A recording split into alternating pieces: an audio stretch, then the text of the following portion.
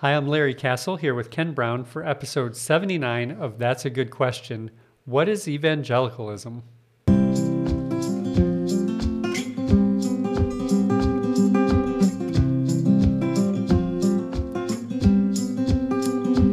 Well, one of our objectives of our podcast is to help Bible-believing Christians better understand our place, their place in the world. Yeah. And it's constantly changing. There is therefore a challenge constantly to know how we should interact with the culture around us, with the world. Yeah. And that's why from time to time we'll discuss cultural issues, political issues, and try to show how biblical teaching relates to what's going on around us. Right. That is really the point of the teaching. So on this podcast, we often discuss how a biblical worldview should influence us, how it should influence the way we think about culture or a specific cultural issue. But as we think about our relationship to the culture, it's also important for us to think about how the culture views us. Huh. And many people in our society have very little understanding of what would motivate people to read a holy book like the Bible, or to attend and serve regularly in a church, or be motivated to speak out regarding and vote consistently with their convictions about what the Bible says. So, for example, things like the sanctity of Right. life it may just baffle Yeah. our neighbors, people around us, Right. why we think and believe and vote the way we do. So as fewer people are attached to churches or grow up in homes that have at least somewhat of a Christian worldview, we become more foreign to our neighbors. And it's not necessarily a bad thing. We should be different, but if they read, listen, watch much of anything, then there's at least one thing that they know about those of us who take our biblical beliefs seriously. They know that we're called evangelicals. And so that's the topic for today. That's a word that's used by the media and on a popular level whenever people are discussing the behavior of religiously conservative people like us. Right. So many books and articles have been written for decades that talk about evangelicals, but they seldom provide background about what evangelicalism is. It's just this broad term that's used to refer to to religious conservatives. Right.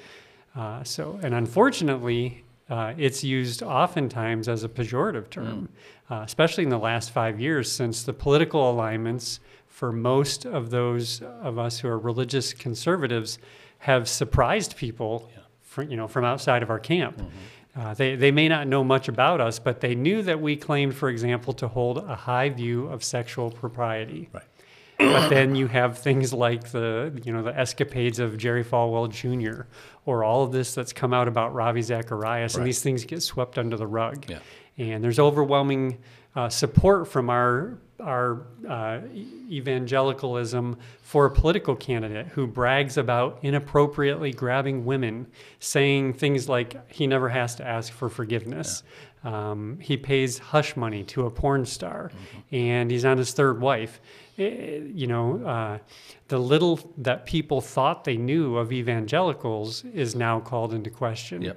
And evangelicals like us get called many things as a result. Right, So right. not just the term evangelical Yes. to worry about. So for today's episode, we thought we would provide some definition and context to what it means to be evangelical. There's a history to the movement, and that's helpful to know since, again, this is the way most people see us. This is the way they refer to us, this banner of evangelicalism. So why don't you start off by giving some background to what became the evangelical movement in America? Well, one place to start is with a definition of evangelical.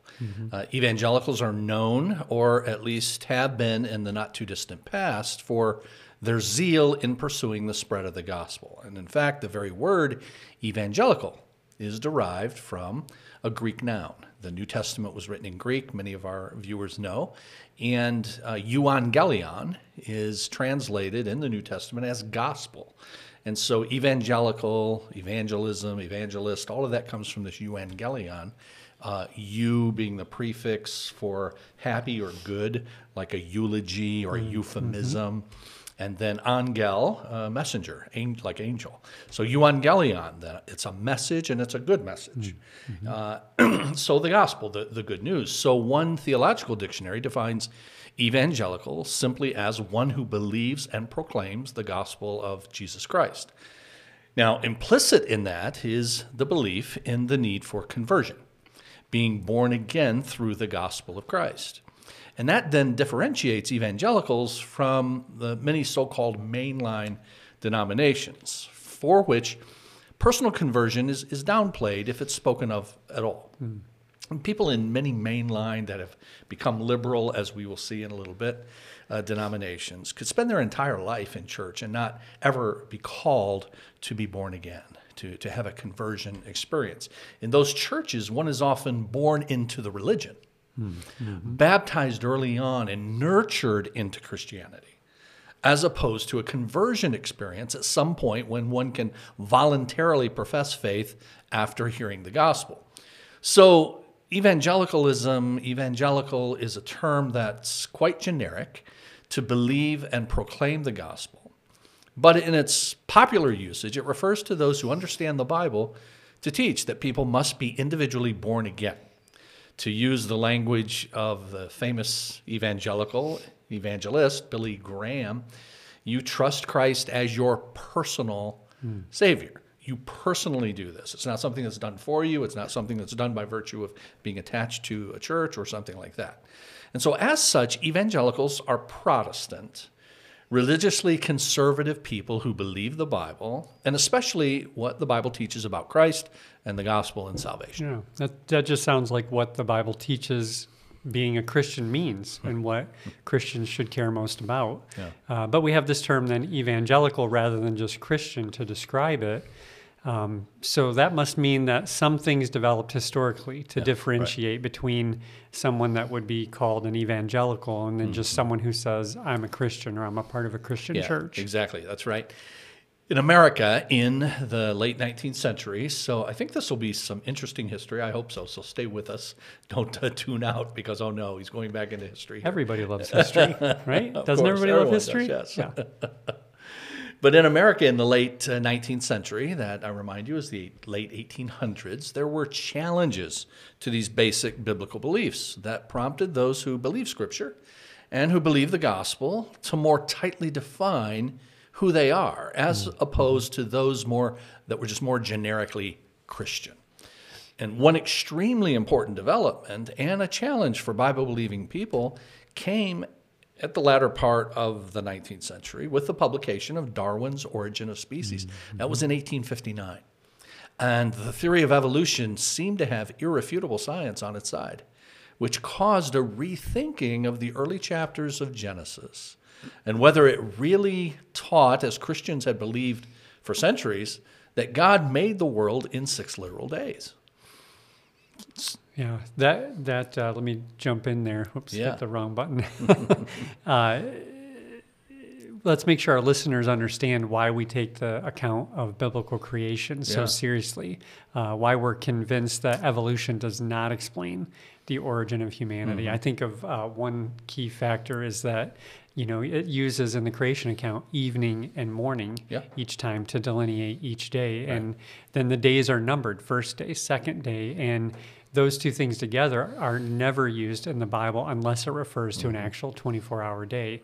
So just want to make sure folks know that there's contextual biblical reasons to reject an evolutionary interpretation of Scripture. Right. And in fact, it seems impossible to arrive at such an interpretation if we allow Scripture to speak as written. So we look at what God has said first, and then we try to look at evidence that we may encounter in light of that. Yeah, not the other way around. Right, exactly. Exactly.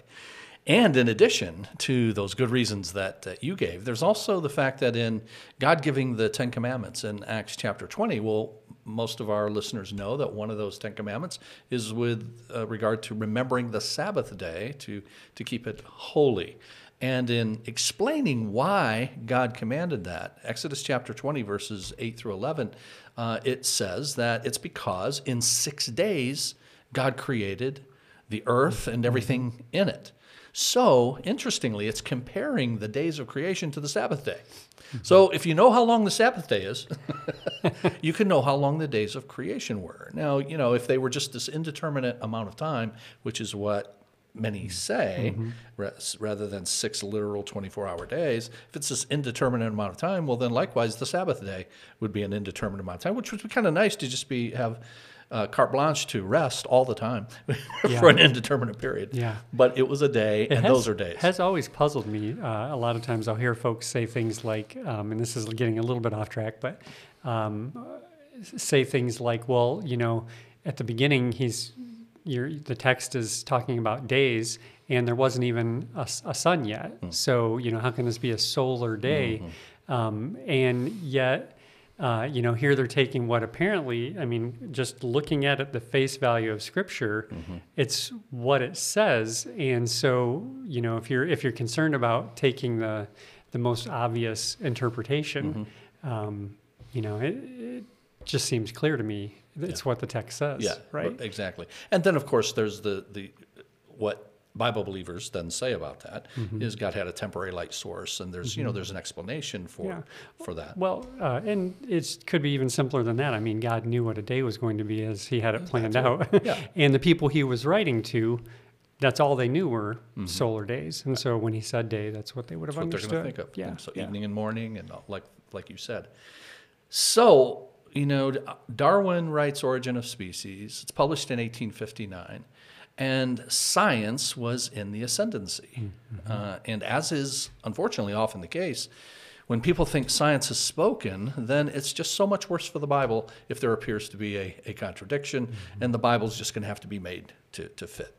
Now, remember, everyone, that this was before the days of formal creation science groups. So all of the scientific community, for the most part, was saying something contrary to what the Bible teaches. So now if you're a Bible believer, you're really going to have to stand up to the ridicule and all of that went with it.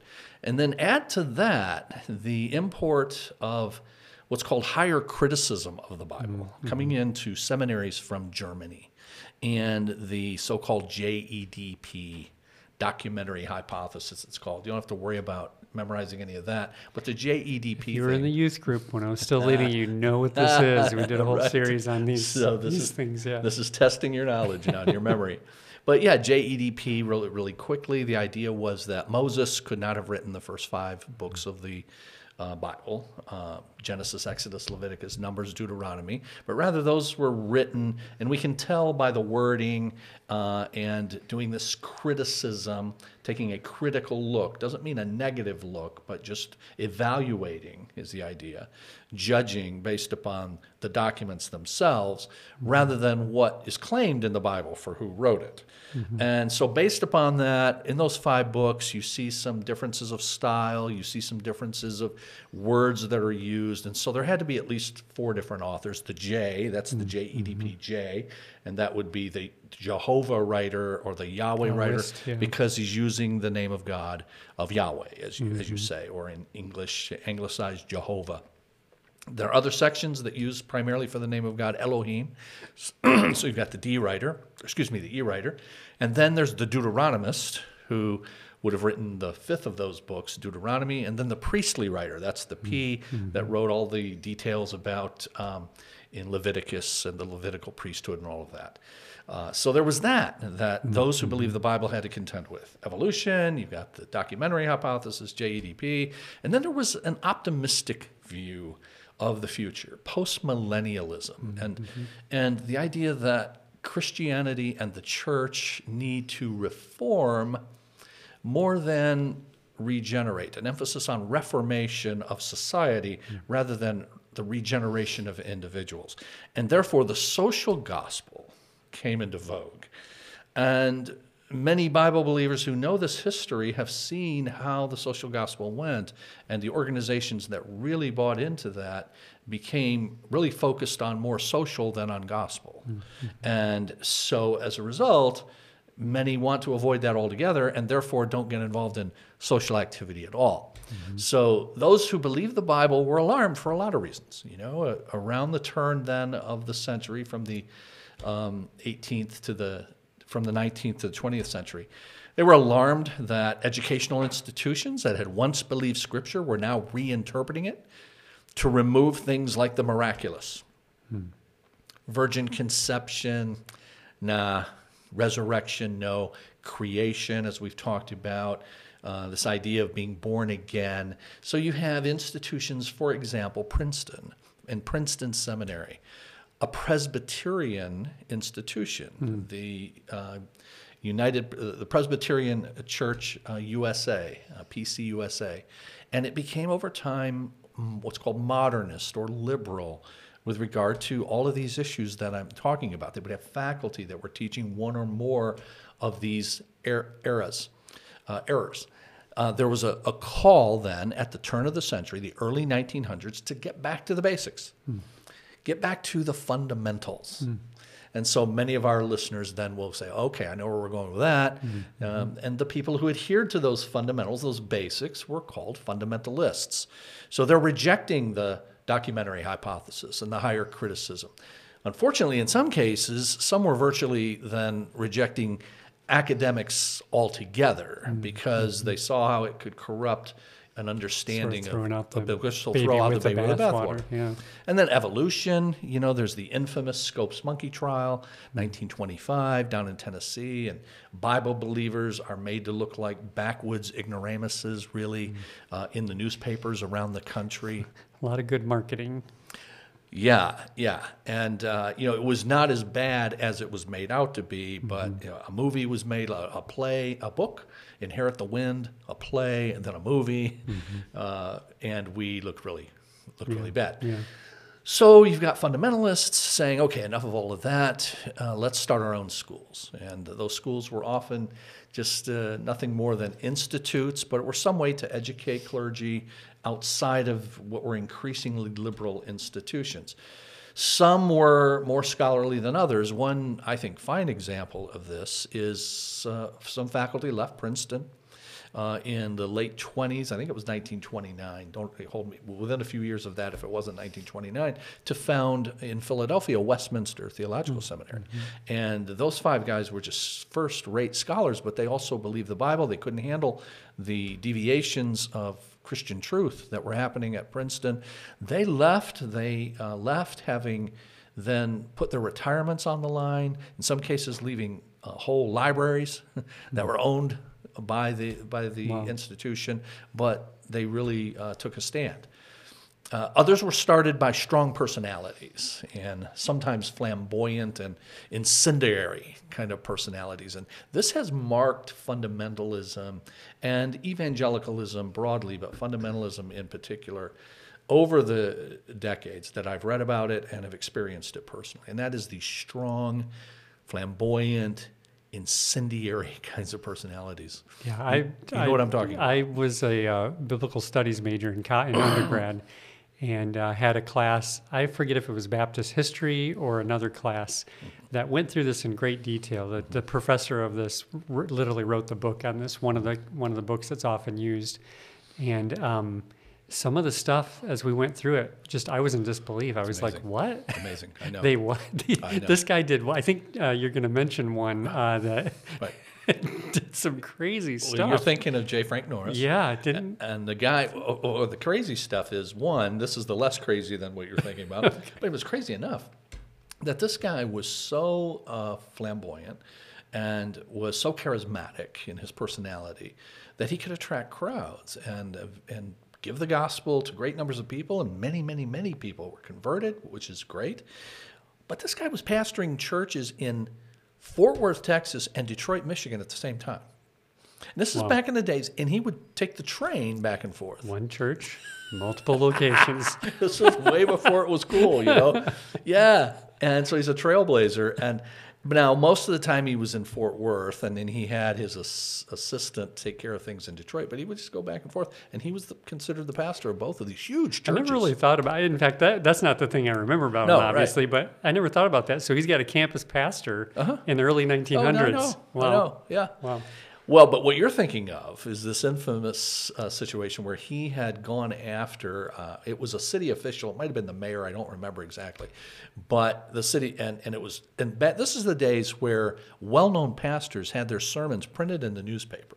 So the sermons were news because everybody went to church. The pastor was a big deal, and especially if you had a big church like J. Frank Norris did. And so his sermon is published, and this city official reads it, and he had gone after this guy for something. And the guy's last name was Chips, and he shows up at Norris's office to confront him, and Chips ends up being shot.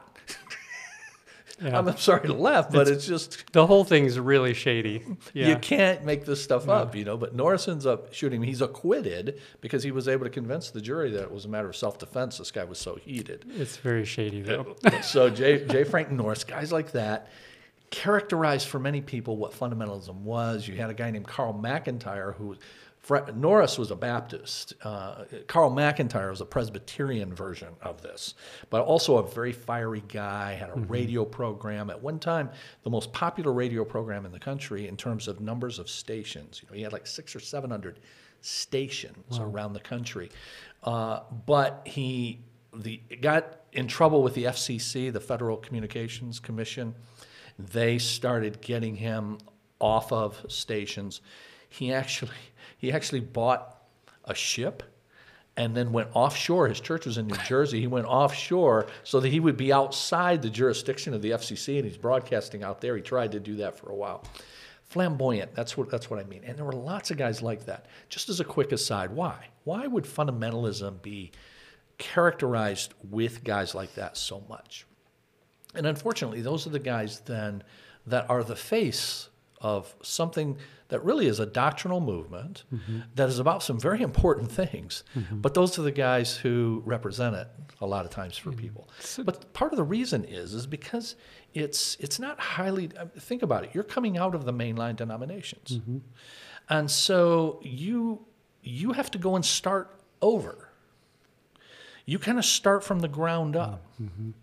And that's what a lot of these guys had to do. And so it stands to reason that these were going to be these highly motivated, highly charismatic people who could draw crowds and build things. But unfortunately, that's the kind of personality that often goes with that. I always think of a story, and again, I'm taking us a little off track here, but I always think of a story. I heard this at school about how things like that would, it's true. You've got this person who's a charismatic leader, a unique personality to spearhead this infant movement. But I would hear things about, like, for example, Bob Jones Sr., that he would have these mannerisms, like something, he would put his hand over his mouth and lean over the pulpit when he was really making a strong point. And so the preacher boys at the university would mimic that. Yeah. And the fact is, he did that because he didn't want his top teeth to fly out, apparently. But people thought that was what the man of God does. Right. And that's how central they were to people's lives. Yeah, that guys thought they needed to mimic their style even. Now, contrast all of that with a guy named J. Gresham Machen. He was one of the faculty from Princeton who went and founded Westminster. Machen was a very scholarly guy, a mild-mannered guy, but a guy who would go at it with liberals and to defend the Bible.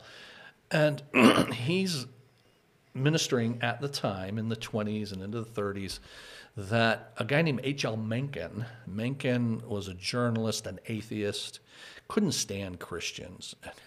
and he skewered, Mencken especially, writing for the Baltimore Evening Sun during the Scopes Monkey trial. He was just skewering William Jennings Bryan, who was representing the fundamentalists down in Dayton, Tennessee, and just really made our people look very, very bad. But all the while, though he had never met Machen, he admired him. And when Machen died, here's what I wrote on our Church Matters blog. I think it was last year.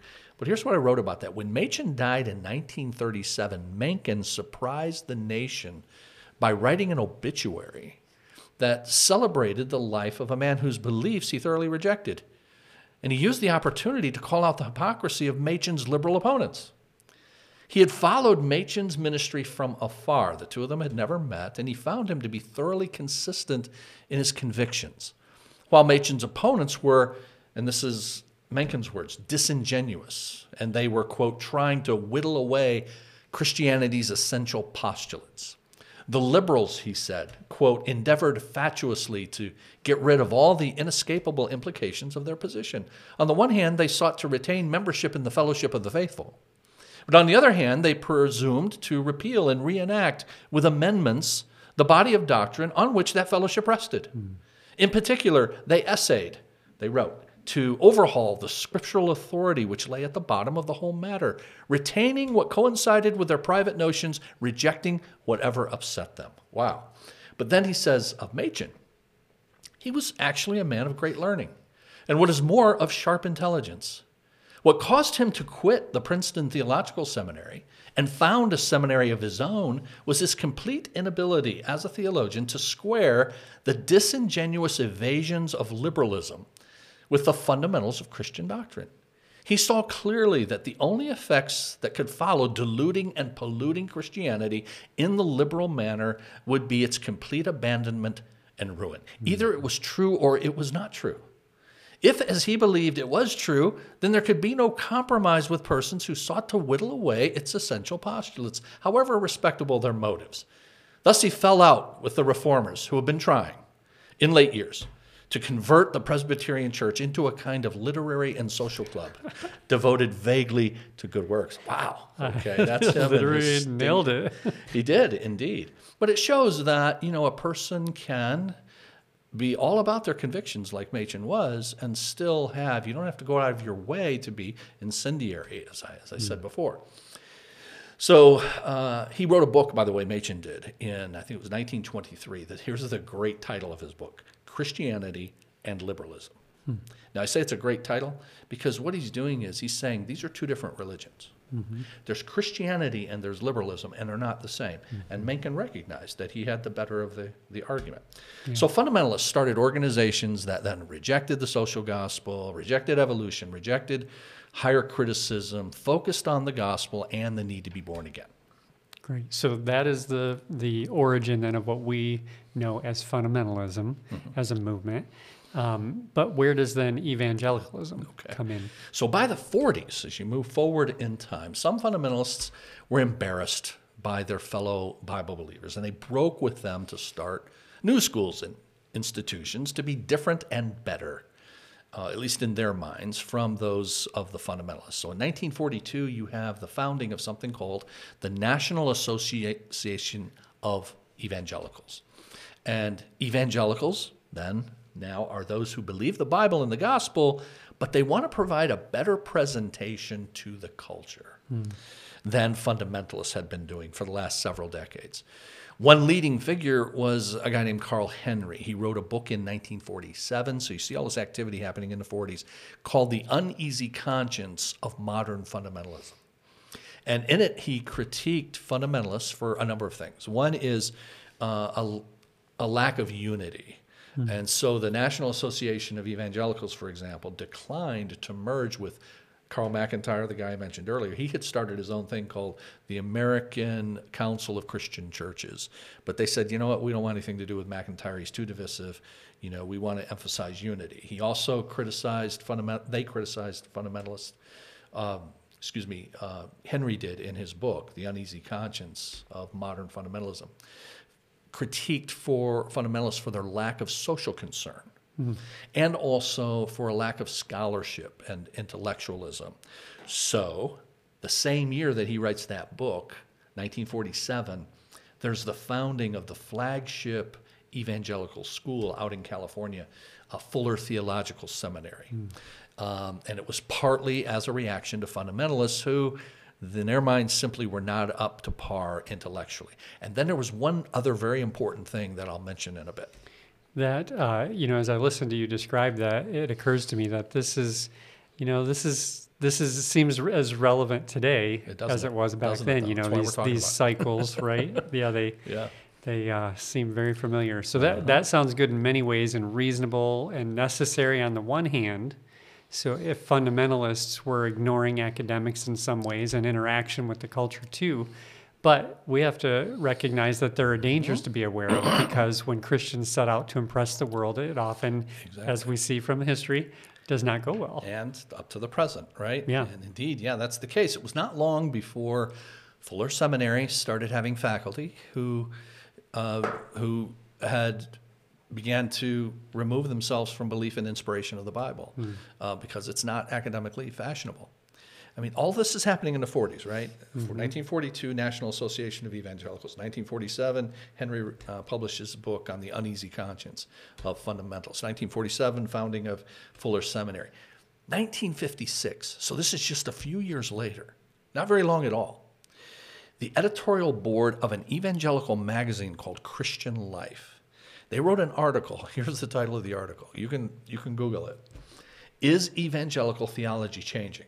Wow, really that fast? And it listed several areas that were already being questioned in 19. One was questioned or changing. One was a friendly attitude toward science. Well, go figure, right? So the six-day creation thing, maybe not. 1941, evangelicals established something called the American Scientific Affiliation for that more friendly attitude toward science. Another thing that was changing was a willingness to re-examine beliefs concerning the work of the Holy Spirit. I mean, initially, this was thoroughly a non-charismatic, non-Pentecostal movement. Now Pentecostals are evangelicals in good standing because we're now becoming minimalists. The minimal thing is, do we believe the gospel? I mean, that's the idea. And then these other doctrines, they're not so important. A more tolerant attitude toward different views of eschatology, that is the Bible's teaching on the end times. And related to that was a shift away. This is all in this article, this Christian Life article, 1956, from so-called extreme dispensationalism. Now, those are related. The views on eschatology, the dispensationalism, I'll talk about it in a minute. They said there's now an increased emphasis on scholarship, more emphasis on social responsibility.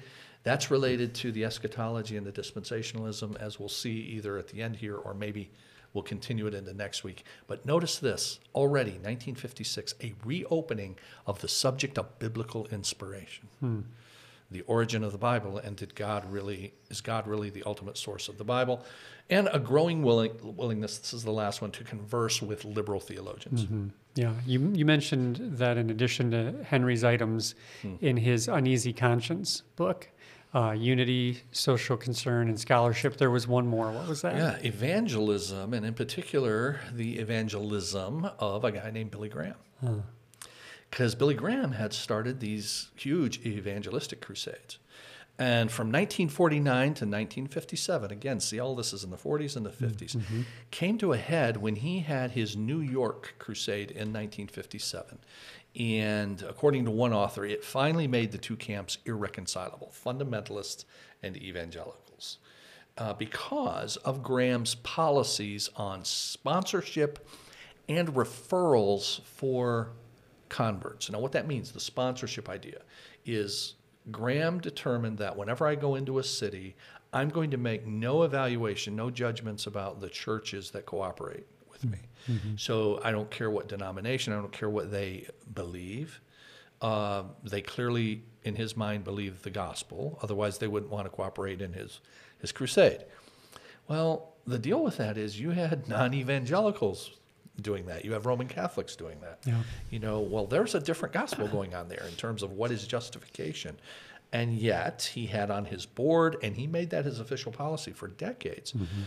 And when it came to when people walked the aisle, which was, of course, walk the aisle just as I am, and then they would have people that for weeks and weeks they had trained prior to the crusade itself coming to town to deal with people when they came forward, to show them in the Bible how they could trust Christ as Savior, which, let me just say here, with showing that these problems, frankly, with Graham's methodology, many people came to Jesus through that. And so I thank God for that, and we always must. Paul says in Philippians chapter 1 that people preach for lots of different motives and all of that, but thank God that Christ is preached. And many people came to the Lord. Charles Colson came to the Lord through Billy Graham, And this was a guy who went to jail because of Watergate, and then became a Christian, and wrote a lot of books and that were helpful even to people like me as well. But they trained those people to show people how to come to Jesus, but then also to say, do you have a church? And if the person says, yeah, I grew up Catholic. Okay, then go back, that was it. You go back to your church. So in terms of discipleship, there's no follow-up. And in fact, people are sent back into sometimes and even often churches that are not going to be helpful to them in that regard. So one author said Graham brought an end to evangelical unity. Yeah.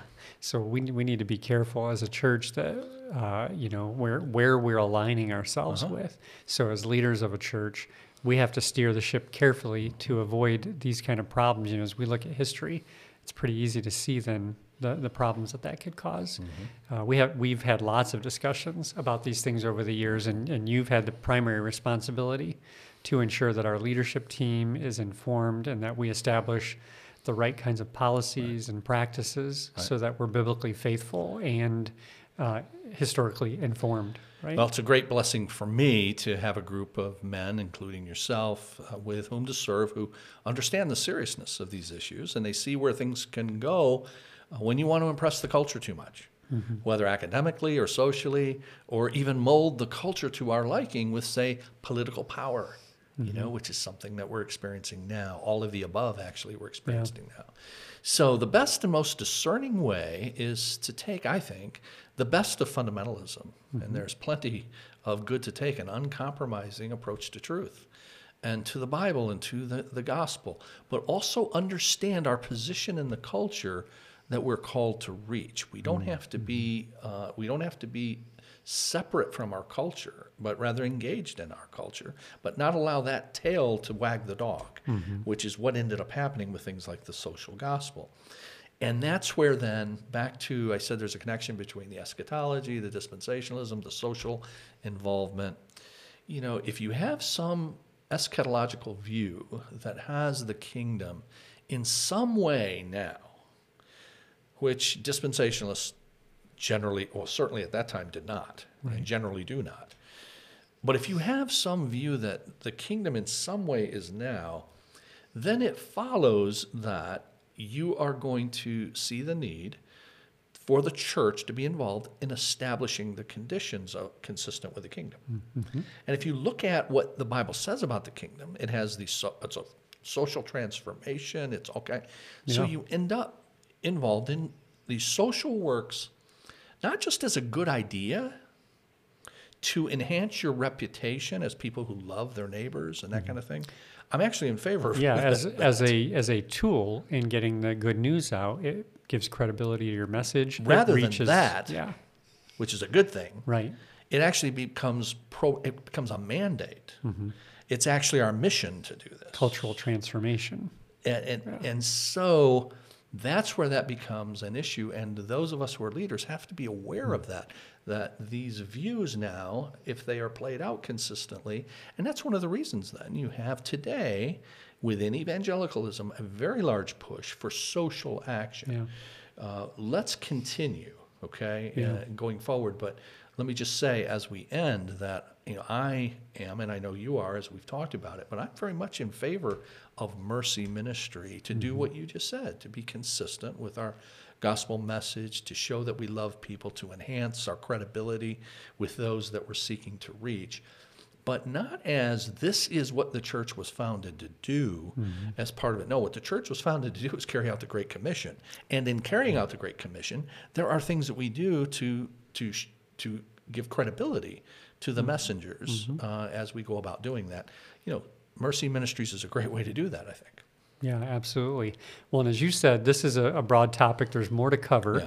So we'll end here for this week, but we'll plan to take this topic up again and continue it probably next week. We thank you, as always, for joining us. I remind you, as I try to regularly, if you don't already, subscribe to our channel and hit the notification bell so that you get a notification when new episodes come out. And I'll also encourage you this week, I don't normally do this, but share this episode. If you benefit from this, if you know somebody who would benefit from this, just copy the link, whether in YouTube or on our church website, send that off, share it on Facebook. We appreciate that.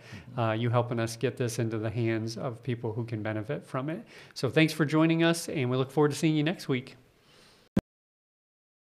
If you have a question you'd like us to consider, you can send that in to our email address, info@cbctrenton.com, or text it to us at 97000.